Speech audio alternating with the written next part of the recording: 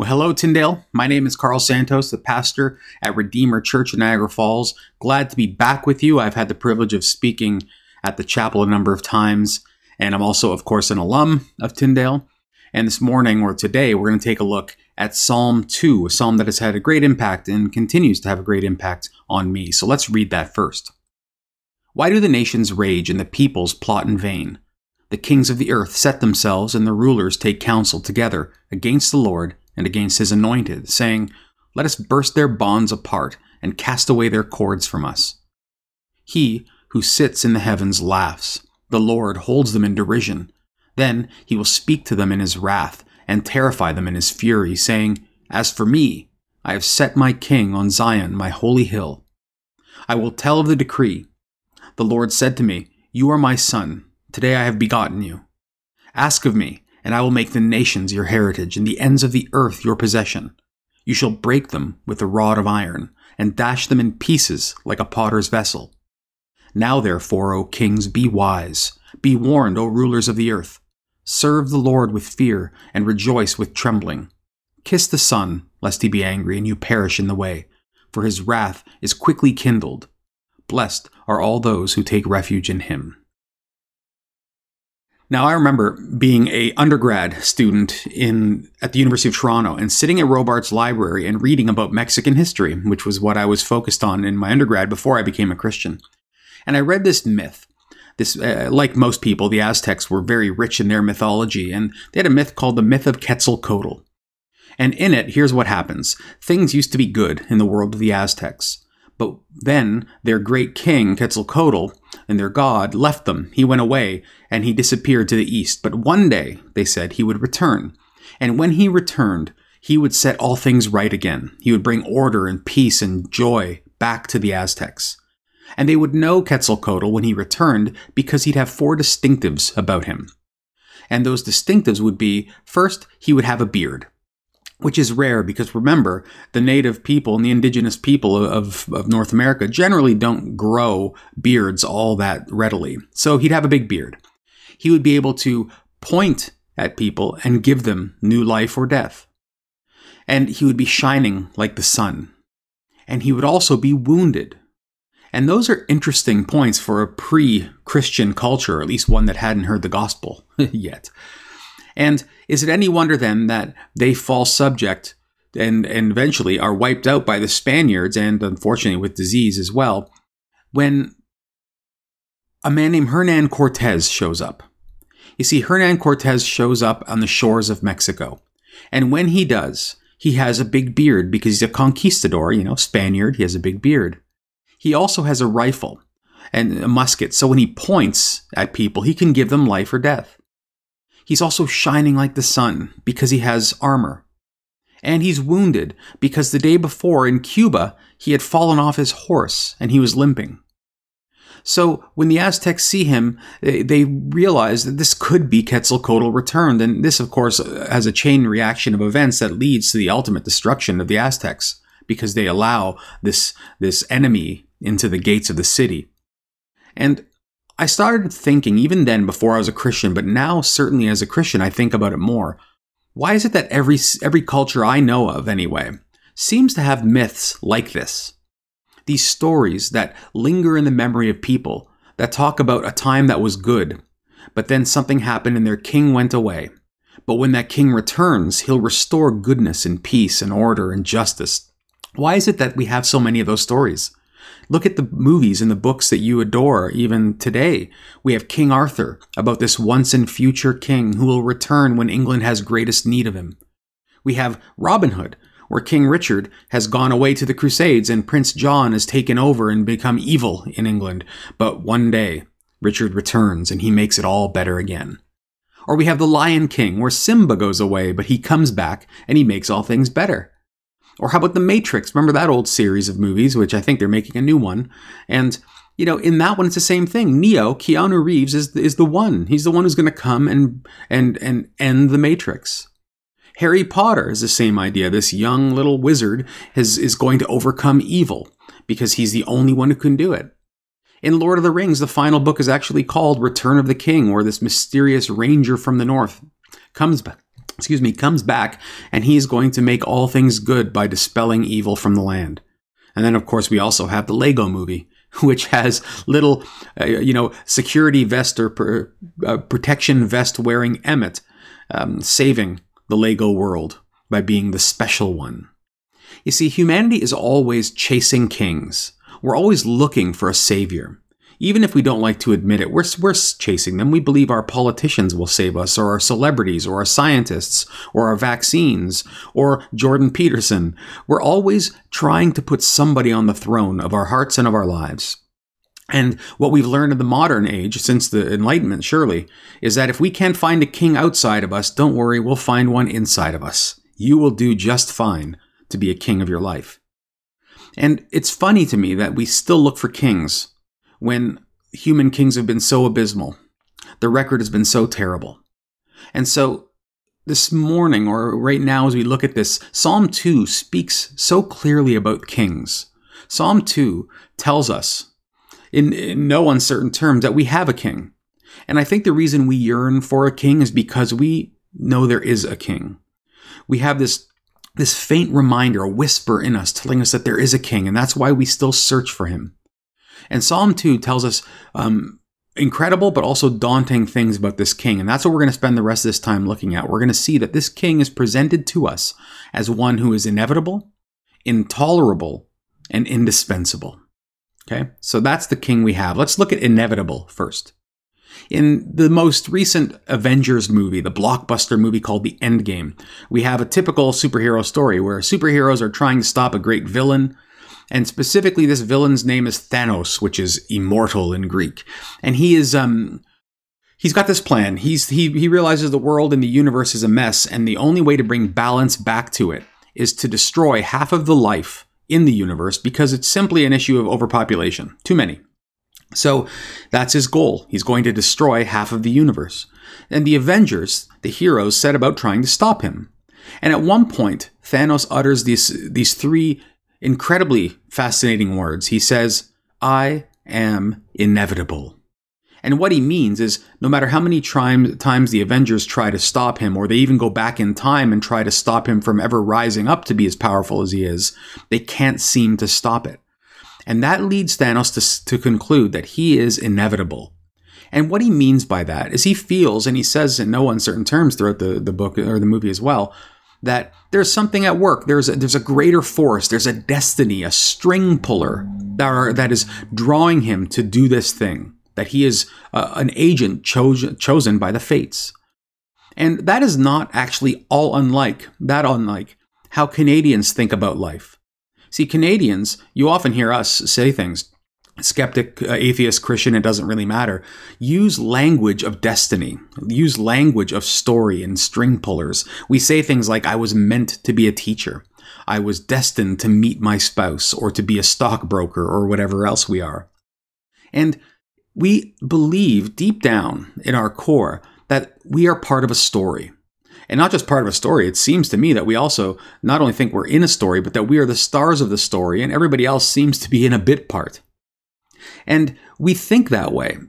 And what this psalm does then in this situation is it breaks into us and says there's only one who is inevitable, and it is the king of Psalm 2. And we see this outright claim in the psalm first of all, in the tone. Notice the tone of the psalm and how confrontational it is, how mocking, how derisive, and even rhetorical. The question, why do the nations rage and the peoples plot in vain, is a rhetorical question. It's meant to be derisive, to say, come on, it's inevitable. Why are you resisting? You can't resist this king who is coming. You can resist him, but you can't prevent him. He is inevitable. And we know that this inevitability is anchored in the psalm because look at verses 4 to 6. When it says things like, God sits in heaven. It doesn't say he might be sitting in heaven. No, God sits in heaven right now. That is a fact. You can't prevent it. He says, I have set my king on Zion, meaning not that I will later. I'm not going to do it in response to things going on in the world. I've set him there. He's on the throne. And he says to the king as well, you shall break them with a rod of iron and dash them in pieces like a potter's vessel. Notice the definitive terms it's in. You shall break them with a rod of iron and dash them in pieces. It's not you might, you will. And this language of the psalm is difficult for us because it tells us that God is inevitable. You can't escape him. It doesn't matter what you do. You must face him. And it reminded me of a story of, I live now in Niagara Falls region, and the bloodiest battle of the War of 1812 was the battle here in Niagara Falls at the Battle of Lundy's Lane. And it reminded me of the War of 1812, and probably the most iconic battle, the one that might be most remembered, is the Battle of New Orleans that happened January 8th, 1815. And in it, 8,000 British soldiers attacked a fort in New Orleans, and Andrew Jackson, the famous American, was in charge of the defense, and he repelled the defense, and 2,000 Brits were killed. It's a very incredible battle. Of course, the challenge is that battle took place 2 weeks after peace was already signed. You see, on December 24th, on Christmas Eve of 1814, the battle had the Treaty of Ghent was already signed. The news just didn't get to Jackson and to the forces, the British forces either in the area, on time. So this battle happens and it's glorious, but the outcome of the battle was irrelevant because the loss, or at least, what we as Canadians will call it a loss for the Americans, was entrenched. The peace was signed. It was inevitable that they were going to lose. It didn't matter what Andrew Jackson did. And that is similar to what this psalm tells us, that our king is inevitable. You want a king? You have a king, and you can't stop him from coming. But it also leads us to the second part that tells us that this king is intolerable to us. And that shows up in a number of places. But let me use a story about why he's intolerable. The reason we find this king intolerable is because he dares to tell us that we are wrong. He dares to define truth. He dares to tell us what is good and bad, and we don't like it. And as an example, let me use one I heard before from another pastor. It's the example of something happened in 1997. Within a couple of days of each other, I think 7 days or 6 days or something of each other, Mother Teresa and Princess Diana both died. And yet the media was all a Twitter with news of Diana's death and her legacy. But Mother Teresa, by and large, got much less publicity. And Carol Gilligan, who's a writer for the New York Times, was kind of thinking about why this was. And here's what she had to say about Diana, why Diana got more press. Like Eve, she, Diana, had come to know both good and evil and shared that knowledge. But unlike Eve, she was resisting shame and refusing to hide. In fact, it was a relief to everyone to know that Diana was not perfect. She was not an angel in the house. She did not sacrifice herself for the sake of her children. Now, what Gilligan goes on to say in her article is, when you look at Mother Teresa, all you are is reminded of your own inadequacy. You look at her and you realize, my goodness, I'm not that selfless. I don't care about people that much. And as a result, you want to run away from her a little. But Diana, in all her fallibility and all her brokenness, that's somebody we can relate to. Because we don't like to look at people who make us feel small. We don't like to look at people who remind us of our selfishness, of our inadequacy. And that's what Gilligan had said. And this is what happens with this king of Psalm 2. We want to run from or to destroy anything that tells us that we aren't the people we think we are. And this king reveals our inadequacy and we hate him for it.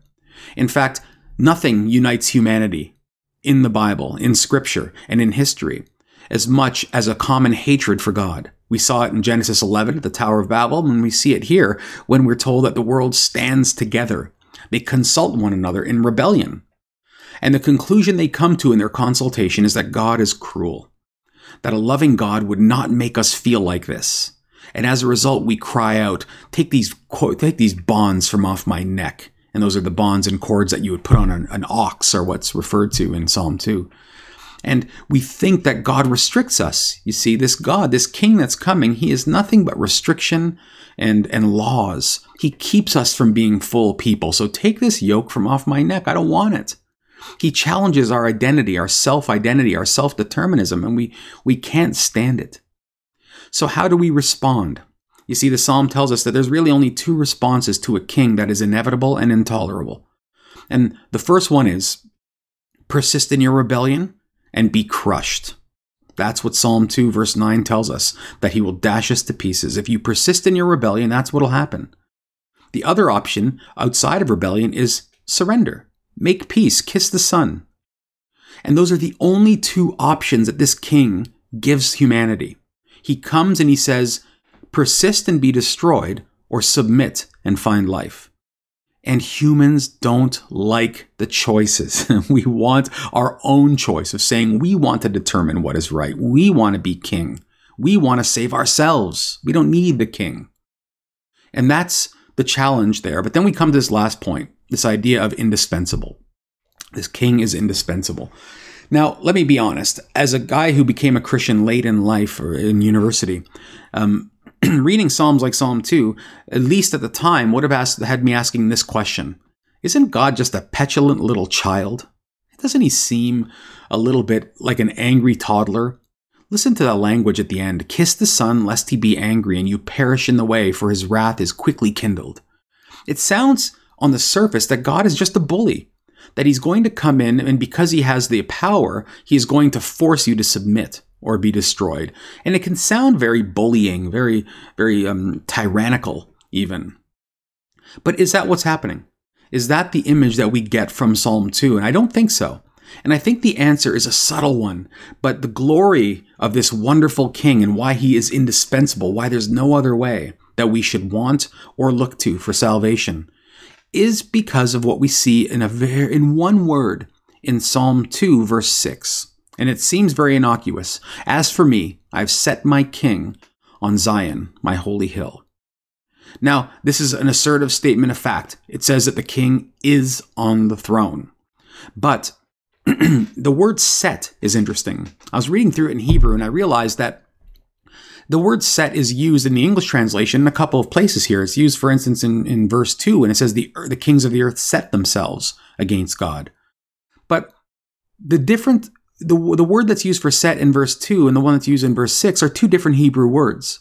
In fact, the one that is used to refer to the king being set on his holy hill by God is the word that is used 24 times in the Old Testament. And 20 of those times it is used in the context of pouring out a drink offering. So it's not used in the same sense of of putting somebody on a throne, installing them, though it surely can be used in that way.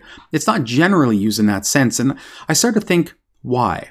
And some answers came to me when I saw one of the more iconic uses of that word shows up in 2 Samuel 23 in this famous scene where David is in a battle and he's yearning and longing for the water from a well from a particular town. You remember the story.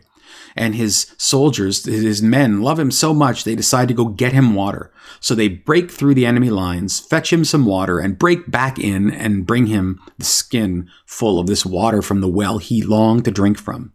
Now, he then does something very rude, seemingly. He pours out the water. They've just gone at great risk to themselves and got him water, and he throws it out.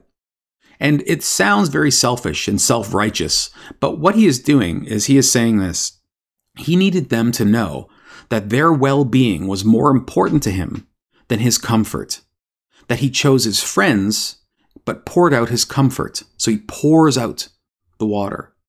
Now, when we move to the cross and we see what this king of Psalm 2 will do at the cross, we see that it gives meaning to him being poured out, this king being poured out on the holy hill of Zion on Calvary. Because this king didn't come as a warrior king. See, he could have come and destroyed us, dashed us to pieces, because that is precisely what our rebellion deserved. But instead, God chooses to say that when he installs his king, he pours him out on the hill, like he pours him out as a drink offering on his hill. And if we use that language, if we follow what I think is a hint given to us by the psalmist, then I think what we see is that we don't have a bully king. And I think we've made a mistake when we evangelize people by making it sound as though you have to surrender to a conquering warrior. Surely Christ has conquered sin and death. Yes, he will conquer everything. Yes, he is Lord and every knee will bow. However, This sort of king conquers not by heaping up dead bodies, but by pouring out his own life. And that is an element that if we miss, we come away thinking that God is a bully and a tyrant. But that's not the case. We are asked to submit not to a bully, but to a king who gave up his comfort and his life for us. And Jesus is indispensable to us because without this king, there is no way to escape. And I'll close with the beautiful words of one of my favorite commentators, Derek Kidner, who says, "There is no refuge from the king, only in the king." Let's pray. Father, thank you for this psalm. Thank you for the impact that personally it's had on my life. And I pray that it is one that you continue to use in the lives of your church, but also powerfully to convert. Lord, this psalm presents you as all these things, inevitable, intolerable, but also indispensable. God, we thank you for that truth. We thank you for the depth of your word. We thank you for your spirit that not just penned these words, but also has maintained them for us over all these years so that we continue to be comforted by them today. God, thank you for that. And I pray for all those listening that they would be encouraged this morning in your kingship, Lord, and trust once again that you are our only salvation. God, we ask this in Jesus' name. Amen. Thanks so much, Tyndale, and have a great day.